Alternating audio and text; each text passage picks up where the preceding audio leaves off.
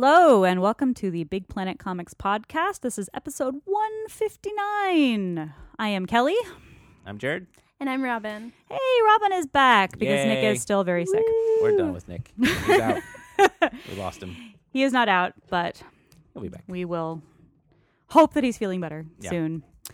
So yeah, what have you been up to, Jared?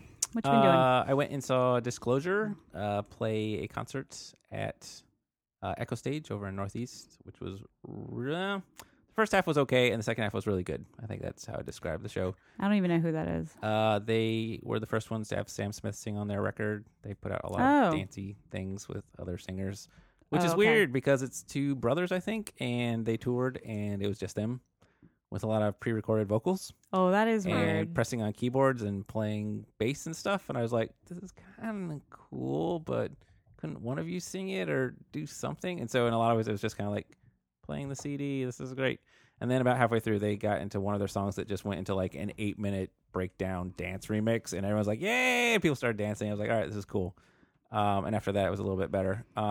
They had a really cool like LED like light sound effect behind them that was just showing all kinds of crazy graphics the whole time. So that was always appreciated. And then of course their encore was, or the last song was the Sam Smith one, and just people went bananas. So that was a pretty great way to close it out. But it was a pretty good show.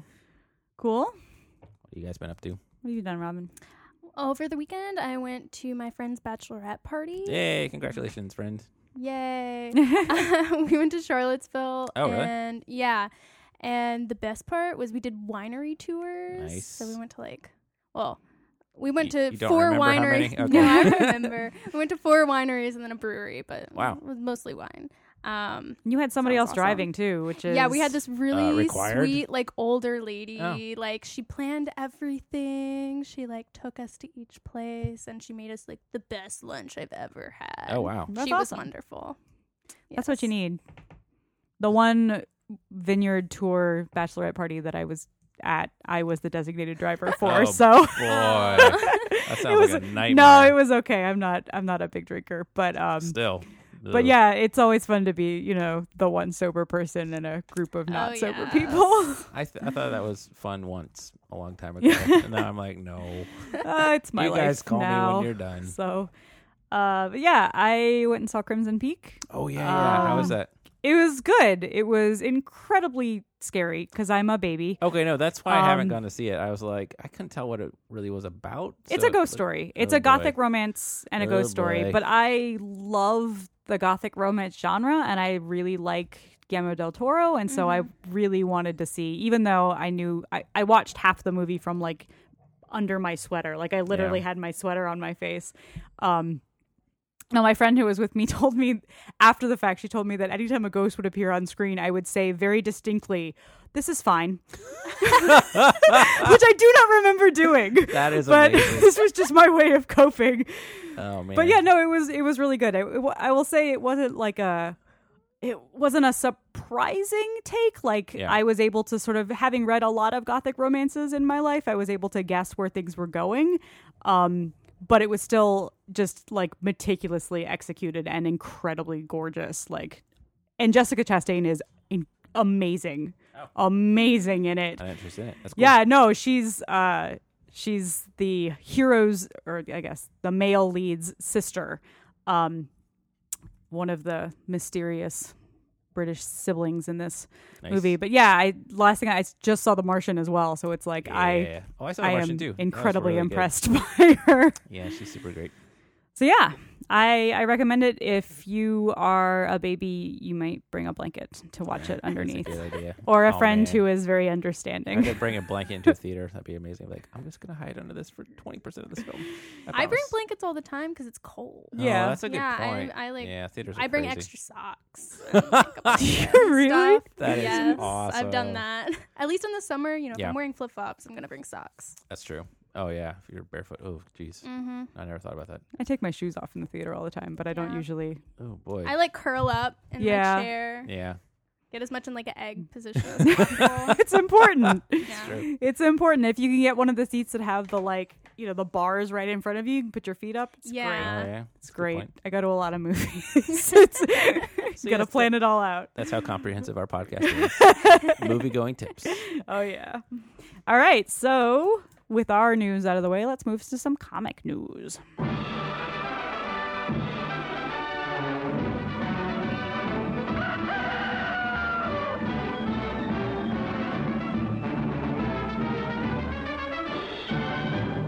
All right, this just in, The Punisher is coming back, which maybe doesn't sound like news because The Punisher hasn't been gone for Right. long, but this is a new series written by Becky Cloonan, Yay! which this is her first ongoing series at Marvel, which seems crazy to me, but I guess, yeah, she's been doing Image and DC stuff. That's true. Um, Wow. Yeah, so art is by Steve Dillon, who has done Punisher stuff in the past. A lot with Garth Ennis. Yeah. So I'm psyched about Weird. this. I'm It's really it's a excited. really interesting and kind of unexpected pairing. Yeah. And yeah, I am all about seeing women writers on male-dominated books. Especially so like this uber is great. masculine Yeah. characters like Punisher. Ooh, interesting. So yeah, that's gonna be great. I don't know. Becky's pretty into death metal though, so this could be It's true. all No, I too don't. appropriate. I don't think this is an. It seems like an odd pairing, but it's No, like a good one. Yeah. I think it's a good one. I think it's going to Yeah. be great. So yeah, and the new Mark Millar space opera with Stuart Eminem. Ooh. Yeah, this is coming out from Icon, and it's called Huh. Empress. Wait. So are all his Icon books like? Isn't most of his Miller World stuff through Image, or is that all through Icon? I'm Well, not his even sure. recent stuff has been Image, but like isn't all of the Kick-Ass, all of that Hit Girl, isn't that all Icon? Oh, maybe it is. Man, I don't even know. Again, most informed podcast ever. Yeah, I'm trying to like see the spines of the books in my Yeah. head and I can't. But yeah, so this is it's called Empress. It's about a woman who, when she's fairly young, like early 20s, she marries this like, space ruler kind of guy. And Space Wolf Man. no, why With did rollerblades. why are there wolves? I don't know. Just No. saying. There's been some. Just films a dude, like a Wolfman. Star-Lord kind of Yep, guy. But this takes place like 15 years later, and she's sort of come to terms with what she has and the power she has and what she's going to do with that. So yeah, this is going to be, I think it's 2 6-issue arcs. Oh, So sort of a cool. limited thing. The interview with Eminem that I was reading basically said that this was an opportunity for him to sort of break out of the mold that he's been drawing in for a while. So we might get to see That's cool. a new. Kind I of experimental. would love to see Yeah. some experimental Stuart Eminem stuff Yeah. for sure. All right. So we've got some other Marvel books. There's going to be another Iron Man book called International Iron Man. This is also by Hooray. Brian Michael Bendis, but this is him re-teaming up with Alex Maleev. Although I think they're finishing Scarlet before they start this. Didn't Robin have some thoughts on this? Yeah. My thought is, there's so much Bendis. Yeah, there's a There's lot of just Bendis. I mean, I'm not complaining. I do like Bendis. Yeah. It's just like every time, like, oh, here's this new thing, Bendis. New thing, Bendis. the man writes a lot of True. comics. There's so many. I just want to know how many. I need to look up like the actual number. Yeah. It's such Yeah, and he does some creator-owned stuff. Yeah, And the industry's so Yeah. weird though, because it's like once you get an in, like he's like, I work for Marvel. Marvel loves me. I can do 6 books if I wanted to. yeah. But it's like if 5 other people wrote those books, like how would the line be different? Or like Mhm. write a DC book. But I'm sure he's got an exclusive contract with Marvel. Oh, but yeah, still, definitely. it'd be pretty interesting to I just just switch it up a little bit more. think Like, what it's if they hired like Becky Cloonan to write Punisher or something? That'd be Y- awesome. well, I have good news for you. Hooray! No, I mean, I find it interesting that I feel like if anybody is going to write multiple books about the True. same person or group of people, it's going to be Brian Michael Yeah. Bendis. Yeah. He does that over and over. Hickman had a good Avengers run, but yeah. Yeah. So anyways, we'll see what that looks like, how Invincible differs from, I already forget, International. Right. International. So yeah, some other they're doing a Nighthawk book, which David Walker, who is is writing Cyborg. He wrote Oh, yeah. There you go. See, cross company. That's great. Well, no, and he wrote, he's writing something else for Marvel too that I can't remember because my brain is dead. They haven't announced an artist, and then they're doing a Hyperion book, which is Chuck Wendig writing. Has he written comics before? Not that I know of. I don't think he might have done like something with a friend, like a short thing or something. Yeah. Yeah, I can't. But not like this. Yeah. So, Yeah. and the art is Nick Varela. So that'll be happening. So this is sort Lots of of new stuff. new stuff from Marvel because we needed more new stuff from Marvel. That's what they always. do best. Yep. And just to bump it up again, we have our signing with Alex DeCampi and Carlos B. McNeil for No Mercy that's taking place on December 12th. Yep. So still a little ways Information's away. up on bigplanetcomics.com, and there's Facebook events and stuff. So hope to see you guys there. All right. So that is it for news. And we've got a really great commentary question for you.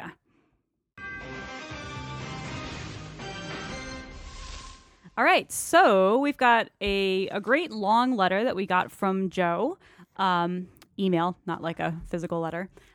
So this is sort of in like 3 parts. So I'm going to hand this off to some different people. He's got a suggestion, a comment, and a question. Okay. And an answer. What a deal it is indeed. So Jerry, take the suggestion. Wait. First, I want to say the opening, which is key. Great podcast. Really helpful in introducing new material. Keep it up. Okay. Thanks, Joe. Thank you. We will. All right. The suggestion. I'm sure I'm not alone in listening to the podcast while driving or on metro or otherwise in a place where I can't take copious notes of your reviews. I find that a lot of times you extol a comic. By the time I get to a computer to look up the name of the comic in the podcast on the Big Planet website, I've forgotten which one I was looking at. How about pointing out on the website those comics that really got you excited? These, that is the ones you say are highly recommended, or maybe just sum up the highlights at the end of the podcast. What do you think? A little conference. Well, I mean, we don't want to spoil reviews. We don't want people to skip to the good stuff. Yeah. I think the main thing for us is, I don't know if you guys have noticed this, but we actually try to only review stuff that is not necessarily the best comics, but things that are worth talking about. Yeah, we don't want to dump on a comic unnecessarily. It's very easy for people to complain about comics or find stuff wrong with it, and if that's all you're going to do about a comic, it's not helping anyone.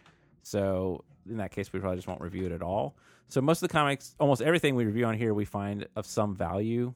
Like one of us liked it, or there was some cool art on it or something, and so highly recommended is more just like when we're super, super excited about something. And we also do our best of the year, which that is easy. You just print out that list and buy everything on it, and you'll be happy for the rest of but the you have to year. wait for January for Go that. back to the old one. But yeah, it's true. And listen to like 5 hours of Us podcast. being awesome. Yeah. So yeah, I mean, I like that we don't have a concrete like rating system because I feel like that would sort of That's true. be not part of the spirit of the podcast. Yeah. And these are all also like kind of personal opinions in some ways. We could, since you suggested doing something at the end of the podcast, maybe at the end That might say be what good. our favorite was that we reviewed That's this week true. for each of us. That would be cool. That's wanna- not a bad idea. Do you want to try doing that? I'll have to look at our list of reviews and pick my favorite. But All right. yes. So we will test that out on this episode. And then you guys have to listen to the end. No stopping halfway through at the end of your metro ride or All whatever. right, let's not guilt our listeners. Gotta do it. So yeah, we'll give that a try, and hopefully that will maybe fulfill some of your needs here, Joe. Hope so. We want to. What else you got? We have a comment. So the comment is, how do we get Big Planet staff who are not on the podcast aware of what we're reviewing? Because obviously not everybody who works for Big Planet Comics is going to be listening to the podcast. I've gone in a couple times asking about a comic you've talked about and gotten blank stares. The Divine was the last one, and Through the Woods was another. Both turned out to be as good as you said. That's right. Always take our opinions. Yeah. So that is an excellent point. Yep. So we tried like forcing all the Big Planet people to listen to the podcast. But I think the biggest trick is that a lot of the people who work for Big Planet are not full-time. So it's harder for them to keep up with everything we do. And we are 4 locations with multiple employees at each one. Yes. So it's a little disconnected. But really, they should all be listening to our podcast because it's great. But yeah, I think I don't know, man. That's tough. They should just listen to it. You're right. They're terrible people. We should all yell at them. Or, at very least look at what we've reviewed because chances are we don't review that many trades. That's so like generally we'll do 1, maybe 2 in an episode, if that. So if we've taken the time to talk about a trade, chances are we are reviewing it in glowing fashion. Yeah. But if it's something awesome, you feel free to shame them for not knowing what you're talking about because they're great. Yeah, and if you pointing it out gets other people talking about it, that's awesome too. Yep. So yeah, finally, question. Okay. So the question is, speaking of the Divine, I gave it to my 13-year-old to read and he loved it. It wasn't the fantasy that got him, but the great characters and story. Any ideas of something that might spark his interest? The Divine was pretty intense. The Divine, yeah. But that just means that you're like, that's the perfect age where you're starting to get into the really cool stuff. And you're not like just reading like young adult kid stuff anymore. What's a good one? Oof. Didn't you say you thought of something, Jared? I already forgot. Oh, I was going to say maybe Usagi Yojimbo, which is kind of a hard sell in a lot of ways because it's a black and white comic. But that is one I started reading around that age. And it's one of this like most meticulously researched character-driven stories. So in some ways, it's kind of a slow burn that it built out this good stuff, but it's also full of like amazing action and sword fighting and ninjas and stuff. And if you like it, there's like 29 volumes of it out, so you get them locked in that, you're good for quite a while. But still one of my favorites. Yeah, I was trying to think of something, but The Divine is such a great thing in and of itself. Like one of the reasons I loved it as much as I did is sort of because it came out of nowhere and was unlike anything else I had read. I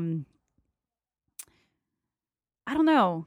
The stuff that I tend to go for is more on the young adult side. Yeah. So, and The Divine is sort of on the other side of that. But like, I love one of my absolute favorites is Faith Erin Hicks' Friends with Boys. Oh, yeah. And one of the things I love about it is that it is a character-driven story, but it's got this sort of like almost passive element of the supernatural involved that it's the flavor to it. It's not the heart of the story. The heart of the story are the people who are involved. So maybe something along those lines.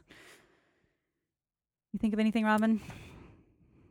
I can't think of anything that specifically, again, would kind of parallel the Divine. Yeah. But moving into stuff out, as he's getting older, I don't know. I loved Apocalyptic Girl. Oh yeah, that's a good one. It's great, Good and yeah. I mean, even though it may not be the action that specifically drew him in, this one has wonderful action. Yep. And great art, and it's just great. Not a lot of characters, but the characters it has are fantastic. Yeah. Good point. So yeah, and Apocalyptic Girl is definitely good for 13. And if you are a 13-year-old who liked The Divine, you probably would like Apocalyptic Girl. It's on the sci-fi side rather than the sort of fantasy side, but it's still quite good. Man, yeah, that's a good one. Good question. Good think about it. So yeah, and finally the answer was about our pronunciation of somebody, the name of someone who had written in before he's the creator of that Oh no, it was the mini comics with about the food. The food. My God, I already forgot it. Pranas. Was it the burger one? The burger one. I don't remember the name of it. Something burger. We're terrible. Sorry, Pranas. But it's yeah, really good. Go back to the episode and listen to it. It was a great comic. So Joe thinks that he might be Lithuanian based on his name. So thanks for that. Thank you for that, Joe. I don't know anything about Lithuanian names, so that is fascinating. Apparently none of us do. So yeah, thank you very much for all of your comments. We love to hear from you with your suggestions like this, in addition to any questions that you have. So feel free to email us at podcast@bigplanet.com or bigplanetcomics.com. Tweet at us, put a question in the ask box on Tumblr, Facebook, all that jazz. However you want to get us. We loved hearing from you. Yeah. So yeah, that is it for questions. And next up, we've got some reviews. We love comics, they're swell, except when they're written by Scott Lobdell. I prefer important books like Louis Riel. It's time for reviews. All right, so first up this week we have Angela, Queen of Hell, #1 by Marguerite Bennett. and Kim Jacinto art by Kim Jacinto and Stephanie Hans. All right.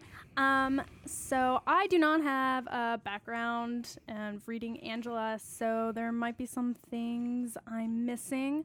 That's a good test. Yeah. But it was still interesting. The basic story is Angela going to hell to rescue Sarah. And this issue was a little hard to get into because it jumps around a lot. And again, maybe it would be a little better if I had a background, but it's still beautiful.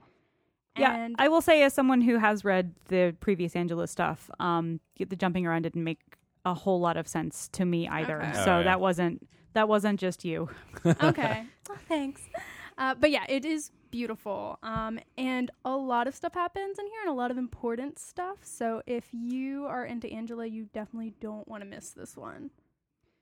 Yeah, so Sarah is her companion, who I think she's introduced in the Angela Agent of Asgard book that was the the previous one that Kieran Gillen was writing, and then she was heavily involved in the 1602 Secret Wars thing. So she's pretty much she's great. I love her as a character. So far she has been mostly sort of there to be a foil or a prop to Angela.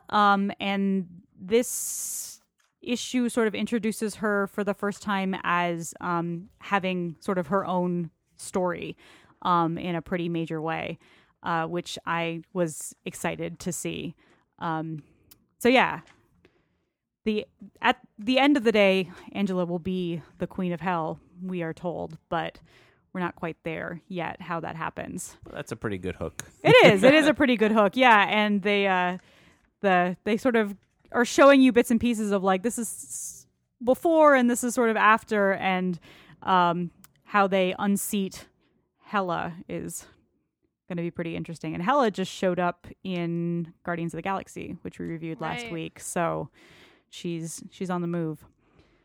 So yeah, that was Angela, Queen of Hell by Marguerite Bennett, Kim Jacinto, and Stephanie Hans.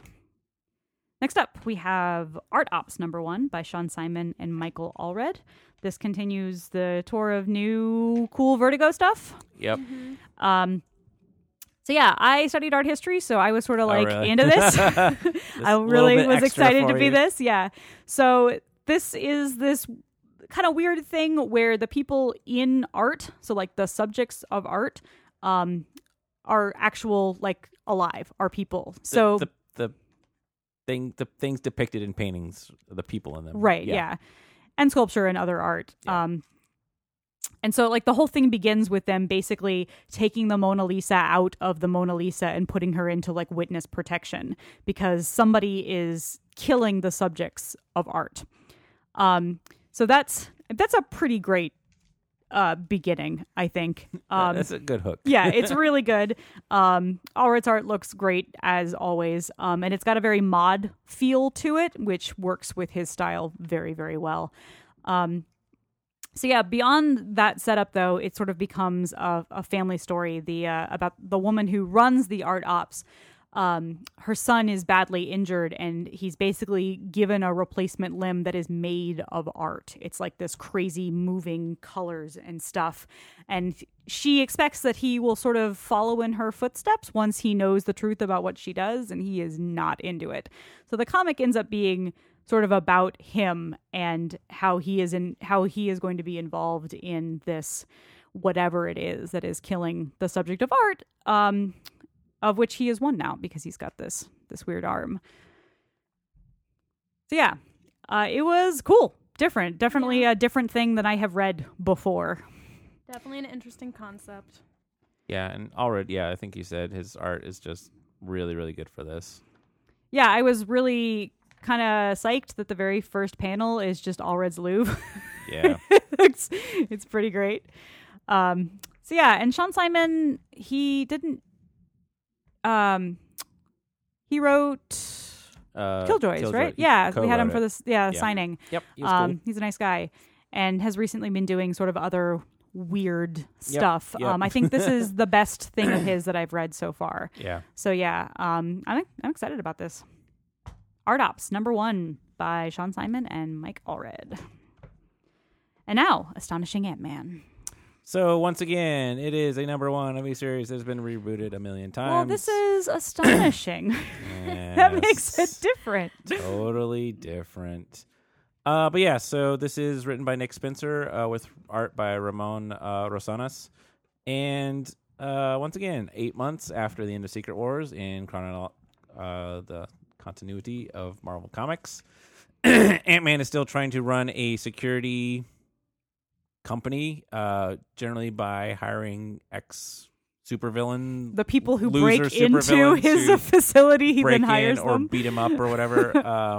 So this is building a lot on the storylines that have been set up in the last Ant-Man series.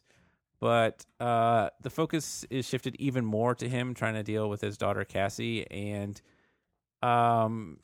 Cassie had once had superpowers, and now they explain she got them no more, and has kind of given up on her dad. And the thing that I always find is like the weird crux of, the kind of deadbeat dads or whatever, where it's like, I have to leave my kids alone for their protection or because it's better for them. When clearly, like, every possible thing is like, no, that's going to be terrible. Where you could just be like, give her a phone call. You don't have to be running around as a superhero next to her every day, but like text her and say, hey, how's it going? Yeah, and the heartbreaking part of So- this is how like completely evident it is that he wants to be a part of her life. Yep. But he's so stupid Yes. about it. But yeah, so the new twist in the violent side of things is that there is a new app you can download if you are a bad guy to find the most appropriate supervillain to deal with your superhero problem. So, for example, if you want to beat up Ant-Man, why not call in, someone who can defeat all of his powers? And so that's the bad guy. He's running an app for supervillains. yeah, I think the villains in this, and I will say that multiple of them, villains was definitely my favorite part of this issue. I don't care about Scott Lang as much as I wish I did, and this issue was really wordy, and it was like I'm already sort of not into Scott Lang's problems, and now I'm just hearing like ad nauseum about Scott Lang's problems. But I thought the villains were great, and there was some really, really great humor with them that I liked a lot. Yeah, and there's 10 words on the last page, which is all the words on the page, and that I thought was a really nice story development that I Yes. wish had kind of been more of a focus, but obviously will be the focus for #2. So good twist. Yeah. So that is Astonishing Ant-Man #1 by Nick Spencer, and I've already lost Mark Brooks. Mark Brooks. No, that's not wrong. That's not right. It's not right? Ramon Rosanas. Oh, you're right. I wrote it down wrong. You on wrote the it down page. wrong. I said it right the first You time. did, yeah. You were looking at the comics. Sorry, Mark Brooks. I don't know where I found you. Move on. Move on. Nothing to see here. All right, next we have Black Magic #1 by Greg Rucka and Nicola Scott. Mark Brooks did the cover for the Astonishing Ant-Man. Great cover. Thanks, Mark. Oh, okay. So, sorry. Don't trust the internet for anything. Black Magic. Black Magic. I was really excited about this, and it lived up to my excitement.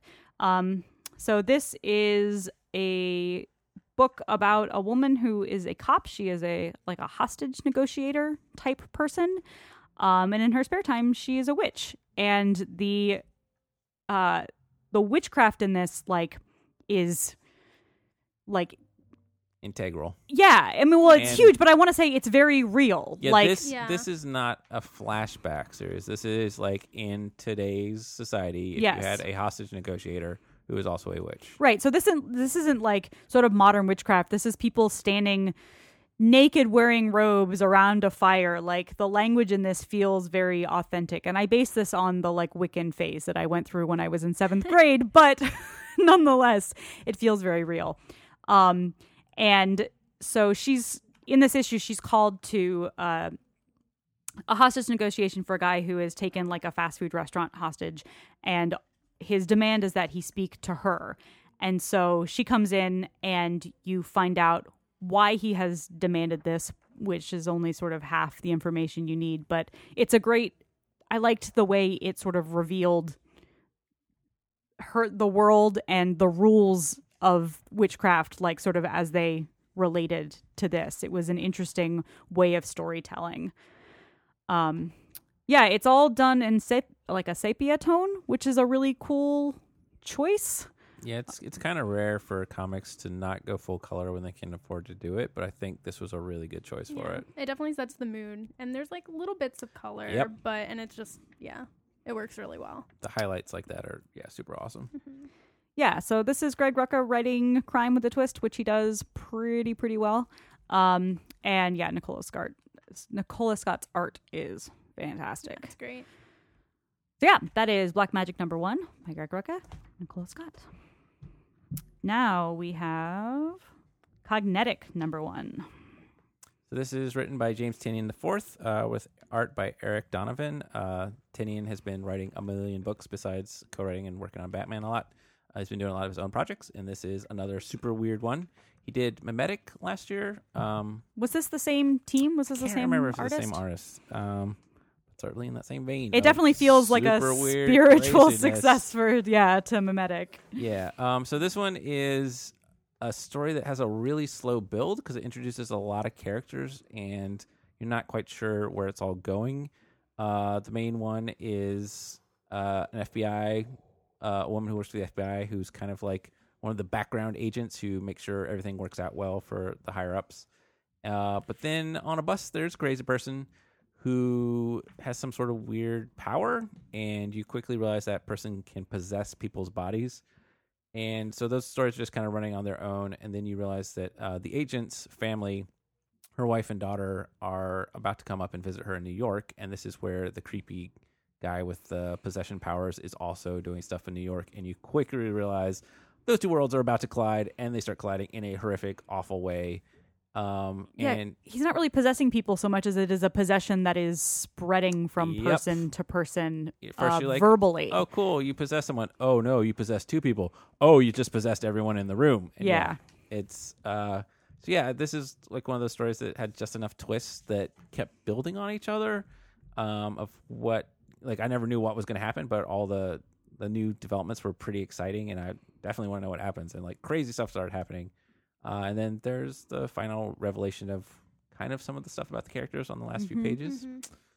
So, but this is going to be a miniseries, right? Does it say? Yeah, it's following the same format that Memetic did, 4? where they Three. Oh Yeah. boy. Yeah, the issue. Oh, intense. The issues are kind of bigger than normal, That's but there's true. only going to be 3 of them. Yeah, a lot happens in this for sure. Yeah.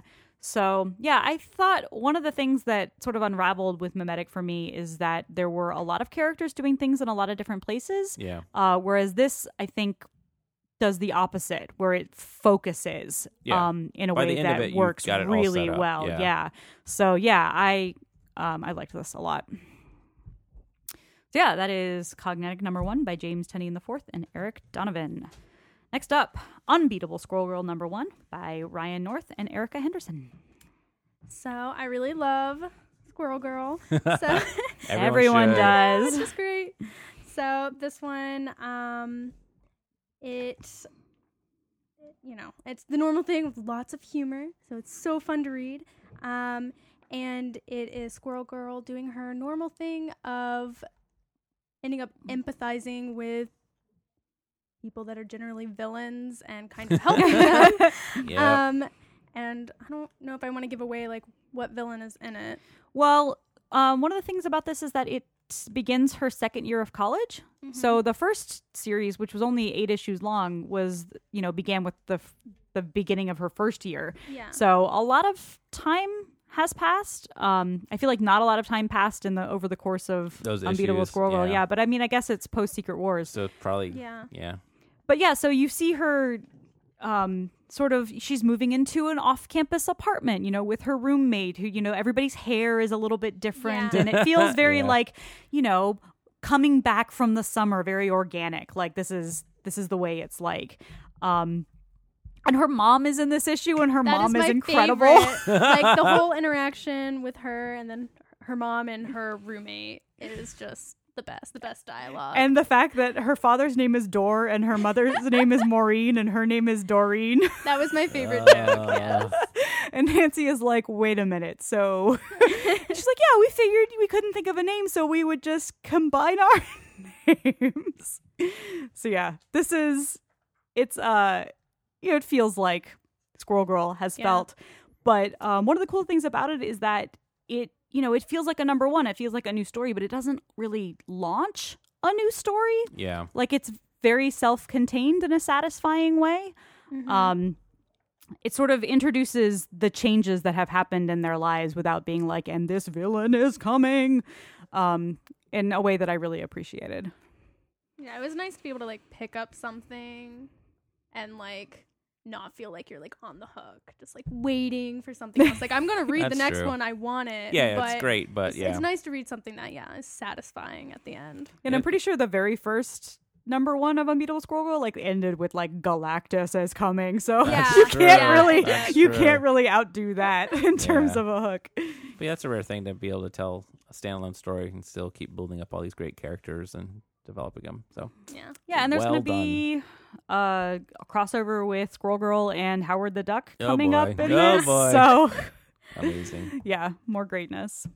So yeah, that is Unbeatable Squirrel Girl number 1 by Ryan North and Erica Henderson.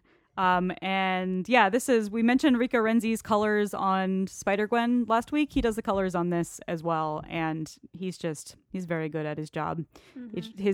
He does a lot of like bright pinks and things that feel very young, and that works in these books. It's nice that the coloring's it's still very different for both of them. Oh, yeah, which is definitely. True. nice, but No, this is more like a traditional comic book coloring, whereas Spider-Gwen feels like neon punk all the time. Yeah. But yeah, still delightful. Very.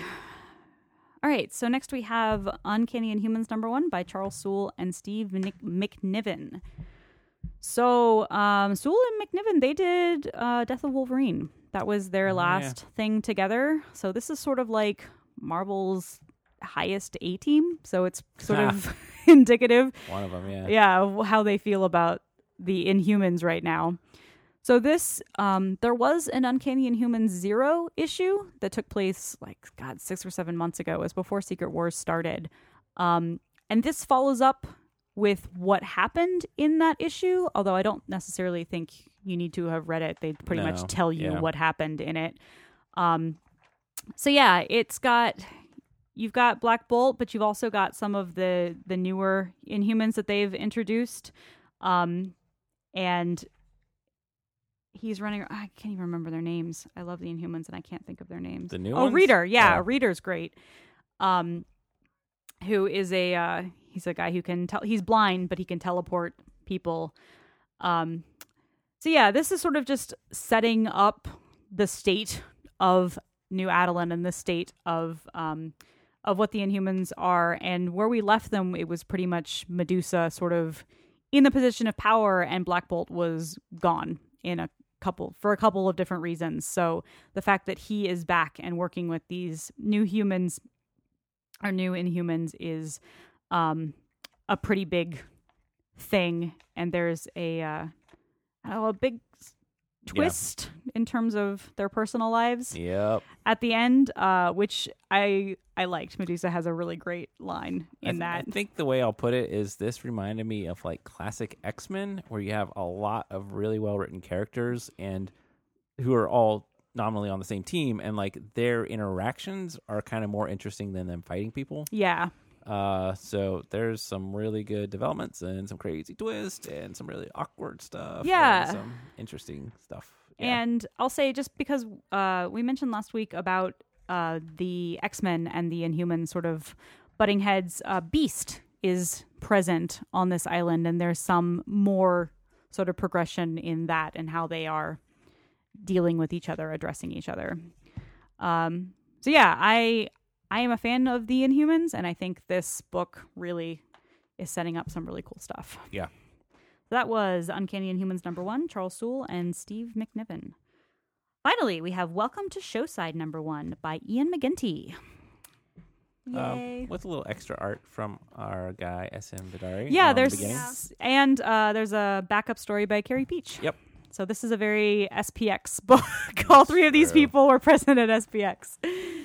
Yeah, and that's how I heard about it, like the cartooning panel. Oh yeah. So Oh, I really? haven't- Has the cartoon started No. yet? Oh, they're doing a cartoon of this. Yeah, Yeah. it's Oh, originally man, a cartoon. amazing. Like, yeah, it comes from that. So, That's gonna be really good. so yeah, I'm really excited for that. But yeah, so I guess this is your first introduction to these characters. And it is 3 friends, which let me even try to get their names. Well, there's Kit. Belle. And Belle. Belle, yeah. And Uh-oh. Yeah, I know. Uh-oh. What is her name? Quick. I Ian. know they say it, but where do they say it? Oh, there's Oh. a Boo as well. I don't know. It doesn't matter. Yeah. Anyways, so it is this town, and it's basically I don't know the whole backstory because this is the first thing, but I know there is the Nexus, which is technically where I guess like bad things come from and stuff. Which the whole story for this one is basically them trying to close this portal to the Nexus before something comes over, which they don't do. So, Yeah. so then it's solving that issue. But it's just really There's fun. also some important stuff about waffle tacos and yeah. stuff. Oh, very important. Yeah, this is really cute. It's a lot of fun. If you like Steven Universe, it's got that sort of, or like the goofier side of Steven Universe. It's got that kind of feeling. I love that in the beginning, there's this like, you know, beautiful like origin story, backstory thing that S.M. Vidari did all the art for, and then it jumps to this very like cartoony like, and now here we are. Yeah. But it's also that the caption, like yeah. The juxtaposition of like of the way it's written. the story versus, of yeah. telling the story is so fitting of the cartoon, and just like, and then like stuff happened and it was crazy. and Moving that's quick as heck, she Yeah. she reached for her blade. so good. Fell swoop. Fell swoop. So yeah. And Carrie Peach's story that she drew with Ian is called "The Best Hoodie in the Universe." So It's real cute. yeah, It's that's good. like a great concept for a storyline. So yeah, if you are a person who likes Adventure Time or Steven Universe and you read the related comics, or you don't, or you just like the shows, like this is really good. It's Yeah. got a very sort of new but familiar feel to it. And I think Ian is building a really awesome universe. All right, That's Welcome to Showside number 1 by Ian McGinty. so that's our Those are our episode. Reviews. So what's going to be our favorite ones for this episode? Have you guys picked one out yet? Oh my gosh. I know this is tough. There's quite a range of styles here. Yeah. There's like 5 ones that I really like, but I'm gonna narrow it down to just 2: the Black Alright. Magic and then Yep. Welcome to Showside. And I couldn't just pick one because they're just Yep, so and different. those are awesome examples of comics that Yeah. are very different. Yeah, I'm torn between the 2 of them as Oh, well. So if you're man. picking 2, I'll pick the same 2. Yeah. So we can So, split yeah, them. we can split them it evenly. counts. We did good. I might take Cognetic just for the crazy story development, but Oh, yeah. Black Magic was really good too. Yeah. I don't know. Those 3, everybody. There So you go. those are our top picks for this week. Black Magic number 1, Welcome to Showside number 1, and Cognetic number 1.